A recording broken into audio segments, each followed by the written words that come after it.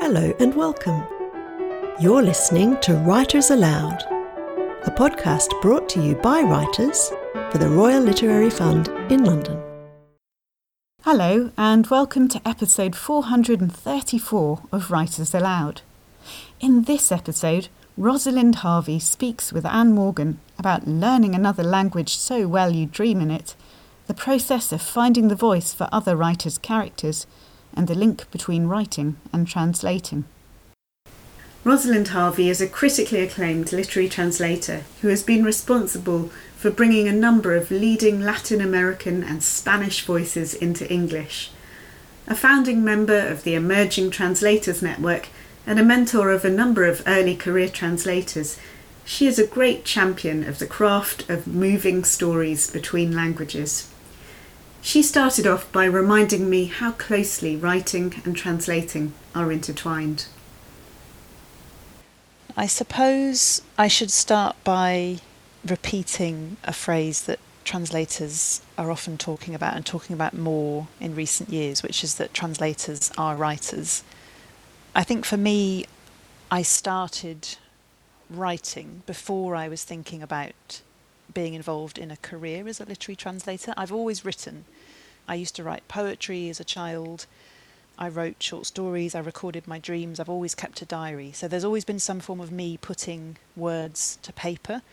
And I studied Spanish at school. I had an uncle, still have an uncle actually, who lived in London when I was growing up. And he was always very interested in Latin America and in Spain, and used to take me out to lots of Spanish related places when I went to visit, and I think that's where the interest in Spanish came from. It was offered at school, and I did a GCSE and then an A-level, and then I did an undergraduate degree in Hispanic studies, and I suppose that's where I first started translating as part of the degree, although it's very different to the kind of translation work I do now. And I then did a master's in literary translation, which is where a lot of this stuff kind of solidified into a practice. It was only then really that I started to think of how it might look like to work as a literary translator. So speaking with authors and that really intricate process of bringing a book from one language into another one. So your Spanish skills, how did you develop that? Because it's actually very hard living in the UK, isn't it, to develop language to a strong enough level to translate. How did that happen for you? Yeah, I think it is hard. There's not as much value placed on modern language learning, or any kind of language learning really, in this country as I would like. I was lucky, as I say, because various languages were offered at my school. But it wasn't really until I was an undergrad studying Hispanic studies and I got to spend a year abroad in Latin America, where I had that sort of fully immersive experience. If that hadn't happened, I'm not sure if I'd really be where I am today. But it was that living and existing in another language, speaking it all the time. I ended up dreaming in it, doing your shopping every day. I was attending a Peruvian university, so I was studying and producing essays in the language. This was when I was in my early 20s, so I suppose at a time when maybe it's more likely for that kind of language learning to be more deeply embedded in your brain. I imagine if I started learning another language now that I'm 40, it might not go in as easily. Could be an interesting experiment. Yeah. Fantastic. And how did you make the step to being a translator professionally? I mean, for a lot of people, that's a bit of a mysterious process, I think. I think it is still quite mysterious, although it's becoming less so. There are a number of really useful initiatives around which are aiming at demystifying the process, which still is quite mysterious. For me, as I say, I wasn't really aware of literary translation as a practice, let alone a career, when I was a student. I mean, I would have been reading books in translation, but I didn't give a huge amount of thought to how they came into existence. That only really started once I graduated, and I had a job the first 2 years after I graduated from my first degree as a bookseller in a small bookshop called Grant and Cutler, which doesn't exist anymore. It was sort of subsumed by Foyles, so it does exist in some form, I suppose. But I was working in the Spanish, Italian and Portuguese department for a couple of years, and one of the roles that I had was to check the books that came in from our Spanish suppliers and translate the blurbs on the back for the bookshop's catalogue, which got sent out to schools and universities and academics. And it was then that I started to realise that there was somebody behind these blurbs, there was somebody behind these books, they were being produced, there was this process of mediation. And it was around that time as well that I started attending the translation workshops at the Poetry Translation Centre in London, and really thinking about what it might mean to work in a role where I got to use the Spanish that I'd fallen in love with as an undergraduate, and to carry on with this writing, which has sort of always been a practice in my life, but nothing that had ever been public, if you like. Now, you've translated some extremely well-known names. Juan Pablo Villalobos, whose novel Down the Rabbit Hole was shortlisted for the Guardian First Book Award. And that book was actually instrumental not only in establishing his name in the English-speaking world, but also And Other Stories, the publisher, which at the time was really quite a new publisher and is now such a huge sort of a huge part of the international literature scene. I love reading Villalobos's novels through your translation, and it's such a strong, distinctive voice. The rhythm is so powerful. How did you go about finding that register, finding that way of bringing his work through into English? What was that process like? Oh, that's a great question. I always like questions about this book because it had such a special place in my heart for me. It was the first book that I translated on my own. I'd done a couple of co-translations before with a great translator called Anne MacLean. But Down the Rabbit Hole was the book that I sort of brought to And Other Stories' attention. They hadn't published anything before, and Stefan Tobler, the publisher, was very generous and took a punt on, a relatively unknown translator and asked me to translate it. And it led to a really long-lasting and fruitful working relationship between me and Other Stories and Juan Pablo. So it's a book that will always be a really, really special title for me. And in terms of the voice, the voice was what drew me to the book, first of all. It's this incredible mixture of tenderness and claustrophobia. For anyone who hasn't read it, it's told from the point of view of a young boy. His age is never stated, although interestingly enough, readers always feel like they know how old he is. People always say, I'm sure he was 7, or I was adamant he was 9. But I think he's somewhere in between range of 7 and 10, something like that. He's probably not secondary school age, but he's old enough to read the dictionary every night and learn the words, although he learns them slightly incorrectly, which is where part of the tenderness comes from. And he has this voice which is partly built on the fact that he lives this very isolated existence. So he lives in a place which he calls the palace. He's not allowed to go to school. He doesn't have any friends his own age. He only knows his father and the various slightly dodgy adults around him in that environment, including a tutor who's brought in to teach him what he would have learned had he been going to school. And he learns these words from the dictionary, so his diction is really sort of fixed by the fact that he's in this strange claustrophobic environment where he doesn't have access to the speech of people out in markets, out in the street, at school, in normal workplaces. And he's also a child, so he absorbs things and parrots them without fully understanding the context. And when I spoke to Juan Pablo about that voice, which is so unique, he talked about having wanted to develop a very powerful literary voice. But it's interesting to me that although clearly it is a literary voice, it's also highly believable as a child's voice. Absolutely, yeah. He wrote the book before he had children. In fact, I think his wife was pregnant with their first child when the book came out, because it's dedicated to his son. But while he was writing it, he didn't have children. And I think he has talked about sort of listening to friends' children speak and trying to sort of absorb some of the rhythms and intonations of the way that children speak. And so I was really conscious when I was working on it that it was this combination of someone who had listened to how children spoke, but also wanted to produce this quite stylized child's voice, which sits in a tradition of other famous children's voices in literature. And so one of the things I did when I was working on it was I read quite a few other books written in the voice of a child. I read Paddy Clark, Ha Ha Ha by I was Roddy just Doyle. Thinking of that book, yes, a fantastic book. Yeah, and I can see that comparison actually really strongly. Yeah, I think they make for really good companion books, actually. And I read Room by Emma Donoghue. There were a few other ones I can't recall right now, but I was trying to sort of absorb what it meant to produce a child's voice within Anglophone literature so that I could do something similar to what Juan Pablo had done in Spanish. Are there many comparable Spanish language children's voices in literature, or was that quite a departure, what he was doing? Was he sort of carving a bit of a fresh path?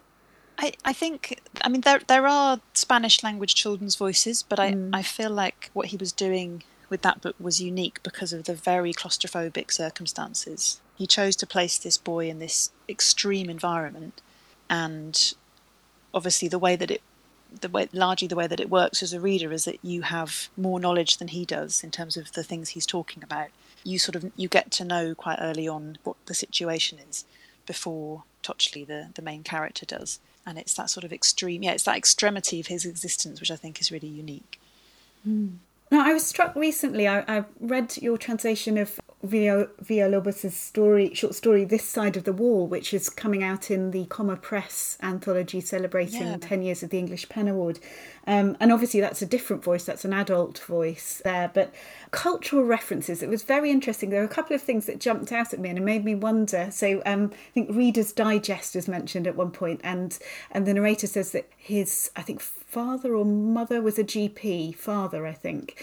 Yes. Again, GP, very British term. How do you make that call about where to situate those references in terms of where your reader is and where the book is coming from, where the text is coming from? Yeah, it's a really good question, and it's a really difficult one. It's not difficult to answer, just that the answer is that annoying one that translators often give, which is it depends. Yeah, of course. So it's very context dependent, and I think it would be very rare for someone to say I have a particular strategy for that kind of problem and I will apply it across a book or across a short story, because it doesn't really work like that.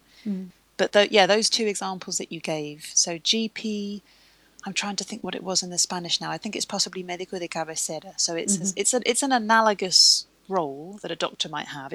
I suppose like a family doctor, which might be the more American or USian term. The risk always with that kind of thing is that by picking GP in this instance, you sort of shut off the possibility of readers imagining this story as taking place in Mexico, because they hear this very British term and they think, well, hang on, that's a bit jarring. I thought we were in Mexico. But I suppose the argument for doing something like that is that it's a very neutral term for most British readers, and so it can slip by unnoticed within the rest of the context of the story taking place in Mexico.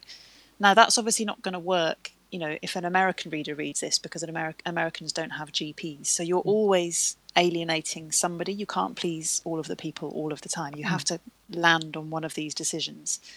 But I think it can be quite interesting within one text to adopt an approach that is, it's not that uncommon, I don't think, where you're looking at all of the Englishes that you have access to, and you might have a GP in one text, but you also might have a term that's used in American English or Canadian English or even Australian English, if there is a good enough reason to have that. It might be for sonic reasons, it might be there's a kind of poetic reason you pick a particular word. You have to use all of the tools in your toolbox, and the coherence, the levels of coherence for that will vary depending on the text, I suppose. I think Reader's Digest was Reader's Digest though, because they literally had a subscription to Reader's Digest. Really? Because I found that amazing. I thought, really, is there in Mexico? Is there Reader's Digest? But that's fantastic. That one was just kept as it was. But as I say, it really depends, and it's always a question of kind of weighing up what your readers will be comfortable with, what they'll tolerate, and what they will kind of. I always describe translation as a kind of suspension of disbelief. You're asking your readers to suspend their disbelief and to kind of believe that they are reading the Spanish or whichever language it might be through your English. It's a kind of sleight of hand. It's a lovely way of putting it. And in fact, that brings me on to a question that I spend a lot of time thinking about, and I sort of devoted a whole chapter to in my book, Reading the World, which is the fact that translation as a concept is almost untranslatable. We have so many metaphors for it. People talk about Babel fishes or, conjuring tricks or ventriloquism. I mean, is sleight of hand the way you think about it, or how would you describe it as a process to someone who perhaps doesn't know what it involves? Oh, I think we'll need a whole other podcast episode for that. I mean, there are so many metaphors, and that's one of the things I love the most about translation. Anything for which there are that many metaphors is a very sort of slippery beast. It's unpin downable, and that's why I think I and many other translators I know keep returning to it, because it's always slightly out of reach, the practice. You can describe it as being like acting. That's a very common translation metaphor. You know, you're interpreting someone else's words, but your role is very important. I recently did an event with Daniel Hahn, who has a great metaphor, which is to do with somebody copying a piece of artwork but using a different medium. So you might be looking at an oil painting but reproducing it in charcoal. So you're aiming to give a similar effect, but some of the tools that you're using will be different. I have a metaphor which I like to use, which is you're cooking a dish from memory, and you might not have all of the same ingredients in your cupboard, but you can kind of approximate some of the flavours. So if you don't have wine, you might use lemon juice and sugar, for example. I like that. Yeah. But all of these they're only ever going to be incomplete and imperfect, and that's part of the joy of translation, is that it's constantly generating new ways of thinking about itself. Yes. Yeah. Now, you translate Latin American writers, but also Spanish writers. And I wondered if you have to sort of adjust your working process slightly between the two. How close are those two kinds of Spanishes? And do you tend to adopt a slightly different approach to them? Yeah, that's a good question. I translate far more Latin Americans, to be honest. I've not worked on that many Spanish writers. And I think for me, there's great writing coming out of both regions, but I think I'll always feel a bit more comfortable working on Latin Americans because, as I was saying before, that's sort of where I fell in love with Spanish. That's where I really immersed myself in it. And although my Spanish now it's quite rusty and it's a slightly strange sort of mongrel mix of Peruvian Spanish from 20 years ago, plus bits of Mexican and bits of Iberian Spanish from various friends that I now know and speak to in Spanish along the way. So it's a bit of a homeless Spanish, the kind of Spanish that I speak, but I always sort of tend towards Latino Spanish, just because that's where I fell in love with it. But yes, they are mutually intelligible, but there are huge variations within all of the different Spanishes. So a Mexican will understand someone from Madrid, will understand someone from Uruguay, but there's a lot of very different vocab that varies a lot across the region. There's different grammar as well and different ways of structuring phrases. So, for example, in Peru, the syntax will be inflected by Quechua, which is one of the main indigenous languages there. So verb will often go to the end, for example. So there's a massive amount of variation depending on where you are. And it would be very difficult for any translator from the Spanish to feel like they knew and were comfortable working with all of those variations of the language. So one of the best approaches is just to ask people that you know who spent time in those places. And there's also a limit. Like I might turn down a book if it was a book from, I don't know, from Nicaragua, somewhere where I hadn't spent any time. And it may well be that there's another translator who's far better placed to work with that particular variety than I am. So I think knowing your limits is also a useful watchword. Yes, absolutely. Now, you talked about having a really long and fruitful relationship with Villalobos. How does that working relationship go? Does it vary between writers, or what's your ideal working process with a writer? How much involvement do you like them to have? Yeah, I think it does clearly vary a lot between writers and translators. I mean, the most extreme example would be if you're translating a dead writer. There's obviously not much of a relationship can take place. Although some translators like to joke that that's the best scenario possible because then they can't argue with your work. I've had a range of different kinds of relationships, I suppose. So partly because that first book, it was Juan Pablo's first book, Down the Rabbit Hole. It was the first book I translated. It was the first book Under the Stories published. So it was kind of this early crucible that it felt like we all came up at the same time together in. And I think that's maybe one of the reasons we've got this lovely long-standing relationship. But I've also got writers that I've worked with who we've just had a relationship via email, and all it's involved is me sort of acknowledging that I'm working on their book, sending them a few questions, and then replying with the answers. And it's a sort of, it's a courteous and a civil relationship, but it hasn't evolved into a friendship. And there's sort of everything in between. For example, there are quite a few writer-translator husband and wife teams. out there. There are translators who become very, very close with their writers, and there are other writers who don't have the time or the inclination to meet their translators. So it sort of depends on the individuals involved. I think for me, I like to feel that I can speak to an author, to ask the million and one stupid questions that I will inevitably have about a text.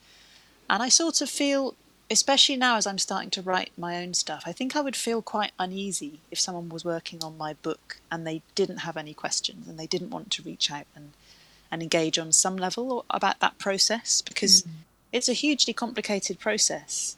You know, your translator is going to know your book inside out, and part of that getting to know a book involves, I would say, speaking to the author if they're around and available. As you say, you're starting to write your own material. What prompted that? What made you decide to take that leap, make that shift? It was a range of things, I suppose. I mean, as I said before, I have always written, but it's always been a very private practice for me. It's been a sort of a way of processing, a way of figuring out what I think about things, or figuring out what the questions I need to ask myself are. And then I suppose during my translating life, lots of questions kept emerging and re-emerging, similar kinds of questions that I had about the process and about the industry and the profession and the way that it all sort of slots together. And I started writing down some of these questions and seeing links between them and seeing a few possible answers to them. And during lockdown, when I was at home a lot, as we all were, I started to sort of realise that this that it was more than just notes. It was more than just me trying to figure something out in my own head, and I wanted to make it a bit more public and to maybe start asking some other people some of these questions and see what they had to say. And it's starting to look like it could be a longer project. So it sort of comes out of a need to ask questions, I suppose, and to maybe ask some other people those questions. I mean, I've often thought that, because for me as a fiction writer, although I spent my 20s trying to write fiction and writing basically unpublishable stuff, it was only after I did the Reading the World project and had read all these extraordinary stories from all around the world, many of them that worked in ways that were very different to the tradition that I was familiar with. And it sort of blew open my imagination. And I can imagine that as a translator, I know that a number of writers almost learn their craft by sometimes even copying out other writers' novels or short stories. And so it seems to make a lot of sense that a translator might well begin to write their own material. And in fact, many of our most famous international writers translated as well between a number of languages. It's just simply that so many English people don't speak, or English speakers don't speak another language to the level of being able to translate, that I think perhaps isn't so much the case in the English language fiction. But so that makes a great deal of sense. Yes, exactly. And I think for me, producing a number of books over a number of years has been a really great apprenticeship in terms of bashing out a certain amount of words in a day and just feeling like I have produced a book, although there are differences between the two practices, but just in terms of feeling like I have worked on a book and I know I can sit down in a day and type for a certain amount of time, and I can think about what it means to reconstruct a sentence creatively. That's been a really great kind of training ground in terms of moving towards doing my own writing in a more serious way. Now, you've also been involved in lots of initiatives to increase people's awareness about the possibilities of translation, including the intriguingly named Real World Translation Treasure Hunt. What does that involve, and why do you think it's important to do that sort of work? Oh yes, so the treasure hunt is actually known as Word Keys. The Real World Translation Treasure Hunt is sort of a sub a subheading. We called it Word Keys based on the title dreamed up by the guy who I originally developed it with, and it came about as part of a translation residency that I had at the sadly now departed Free Word Centre in London. I know, isn't that such a shame? It is a shame. It was a really wonderful, hopeful place, and they were brave or foolish enough to host one of the first translations. I think it was the first translation residency in the UK, which partly came about by plotting by Daniel Hahn, who I mentioned earlier, and Ros Ford. And I was there with another translator, Nikki Harmon, who works from Chinese. Yes. And our remit was to put together a programme of translation-related events that would demystify the practice for the general public. And so we used Free Word Centre to host some of the events, but we also did a lot of events just out and about in London, which was really, really fun. And the translation treasure hunt was one of those. And I developed it in collaboration with a real world games designer, which is this great small organisation called Coney, as in Coney Island. And they're made up of mainly theatre makers, independent theatre makers. And so the brief that I gave them was I wanted a game that involved two teams of people moving around on the streets, sort of getting down and dirty and talking to stallholders and passers-by. And in some way they would have to translate clues to get to some sort of prize at the end. And it's a really fun game, and it's also nice in the sense that it sort of functions as a metaphor for talking about metaphors for translation. It sort of functions as a real world metaphor for translation in many ways. So the teams always get through the game in very different ways. They all reach the end point. They sort of translate themselves through the clues in very different ways, depending on the makeup of the team, on when it's happening, whether it's raining or not. It's a really nice way to get people to think about how languages connect all of us, and how talking to people on the street, those kind of connections, those kind of unexpected connections we can make can lead to the game being won. And the way that the game is won is that both teams have to collaborate. So it's also a really nice metaphor about collaboration. And it's been great to see in recent years a number of these questions being much more widely discussed and a lot more focus on the role that translators have. One of the big discussions at the moment is whether translators should translate it two ways. Traditionally, there's always been an assumption that a translator should work into their mother tongue, certainly in the English language publishing world. And now that's being challenged with good reason, because it does actually limit the circulation of text to a certain extent, and it limits what certain translators are able to do. Where do you stand on that question? How do you feel about the idea of translating either way, into Spanish or into English? Oh, I like this question. I think my views on it have changed. I think when I was just starting out, I think I'd probably swallowed wholesale the idea that you only translate into your mother tongue, which is quite a lazy thing to do. And I think now I feel very differently, especially because I know lots of L2 translators, it gets called when you're working so out of your so-called mother tongue, which in and of itself is a slightly problematic term, I think. Yes, absolutely, yeah. But as you say, it limits the amount of work we have the privilege of reading. I have one colleague, for example, who works from Kurdish. I mean, how many quote-unquote native English speakers do we know who are going to bother to learn Kurdish and translate Kurdish literature for us? Very few, I would argue. He works with a co-translator or with somebody who sort of will read various bits that he sends her, just if he's unsure about certain English elements of the phrasing.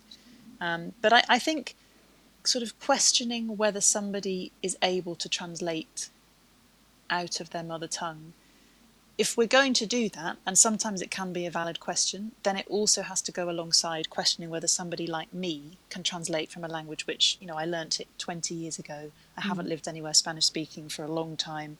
My Spanish is, often quite rusty. I don't think there's any more reason why somebody working out of their mother tongue should be able to do it than the doubts around me being able to do it, for example. No, it's fascinating. I think it is a really important thing to consider, and I hope that the discussion is going to open up more diversity in terms of the kind of storytelling that we get, and there's a kind of translating that we get as well. I think there's lots of possibility there, so it's quite an exciting time. It is. It's really exciting, and it's also, just to answer your question in a slightly different way, I think the idea, this trope that a lot of us maybe absorbed when we were first starting out, or several years ago, that you can only translate into your mother tongue. It comes from this idea of somebody growing up in the UK, going abroad, learning a language, and then coming back and sort of bringing the spoils from wherever. Yes, a sort of colonial hangover, yeah. It is, yeah. And I think we've got to be really careful about that. What does that mean about the kinds of stories that we're bringing? What does that mean about the mediation process that's taken place? Yeah, I think also perhaps a hangover of the assumption there used to be that a good translation was an invisible translation, that a good translation should read like a Julian Barnes novel, a sort of... and actually, increasingly, we're seeing translations that are much more adventurous in terms of what they do with the English language, as well as... because often the source language is very adventurous and playful, and much like we were talking about with Down the Rabbit Hole. So yeah, I think that's maybe part of it as well. Yes, no, it's a really exciting time actually. That was Rosalind Harvey in conversation with Anne Morgan.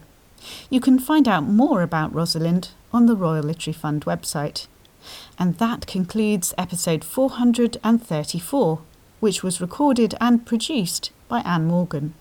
Coming up in episode 435, Brian Clegg speaks with Caroline Sanderson about how he brought together his parallel passions for writing and for science, explains why we can all claim to be descended from royalty, and describes the sense of wonder that he believes is integral to science writing.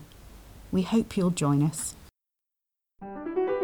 You've been listening to Writers Aloud, a podcast brought to you by writers for the Royal Literary Fund in London. To subscribe to podcasts and to find out more about the work of the RLF, please visit our website at www.rlf.org.uk. Thanks for listening.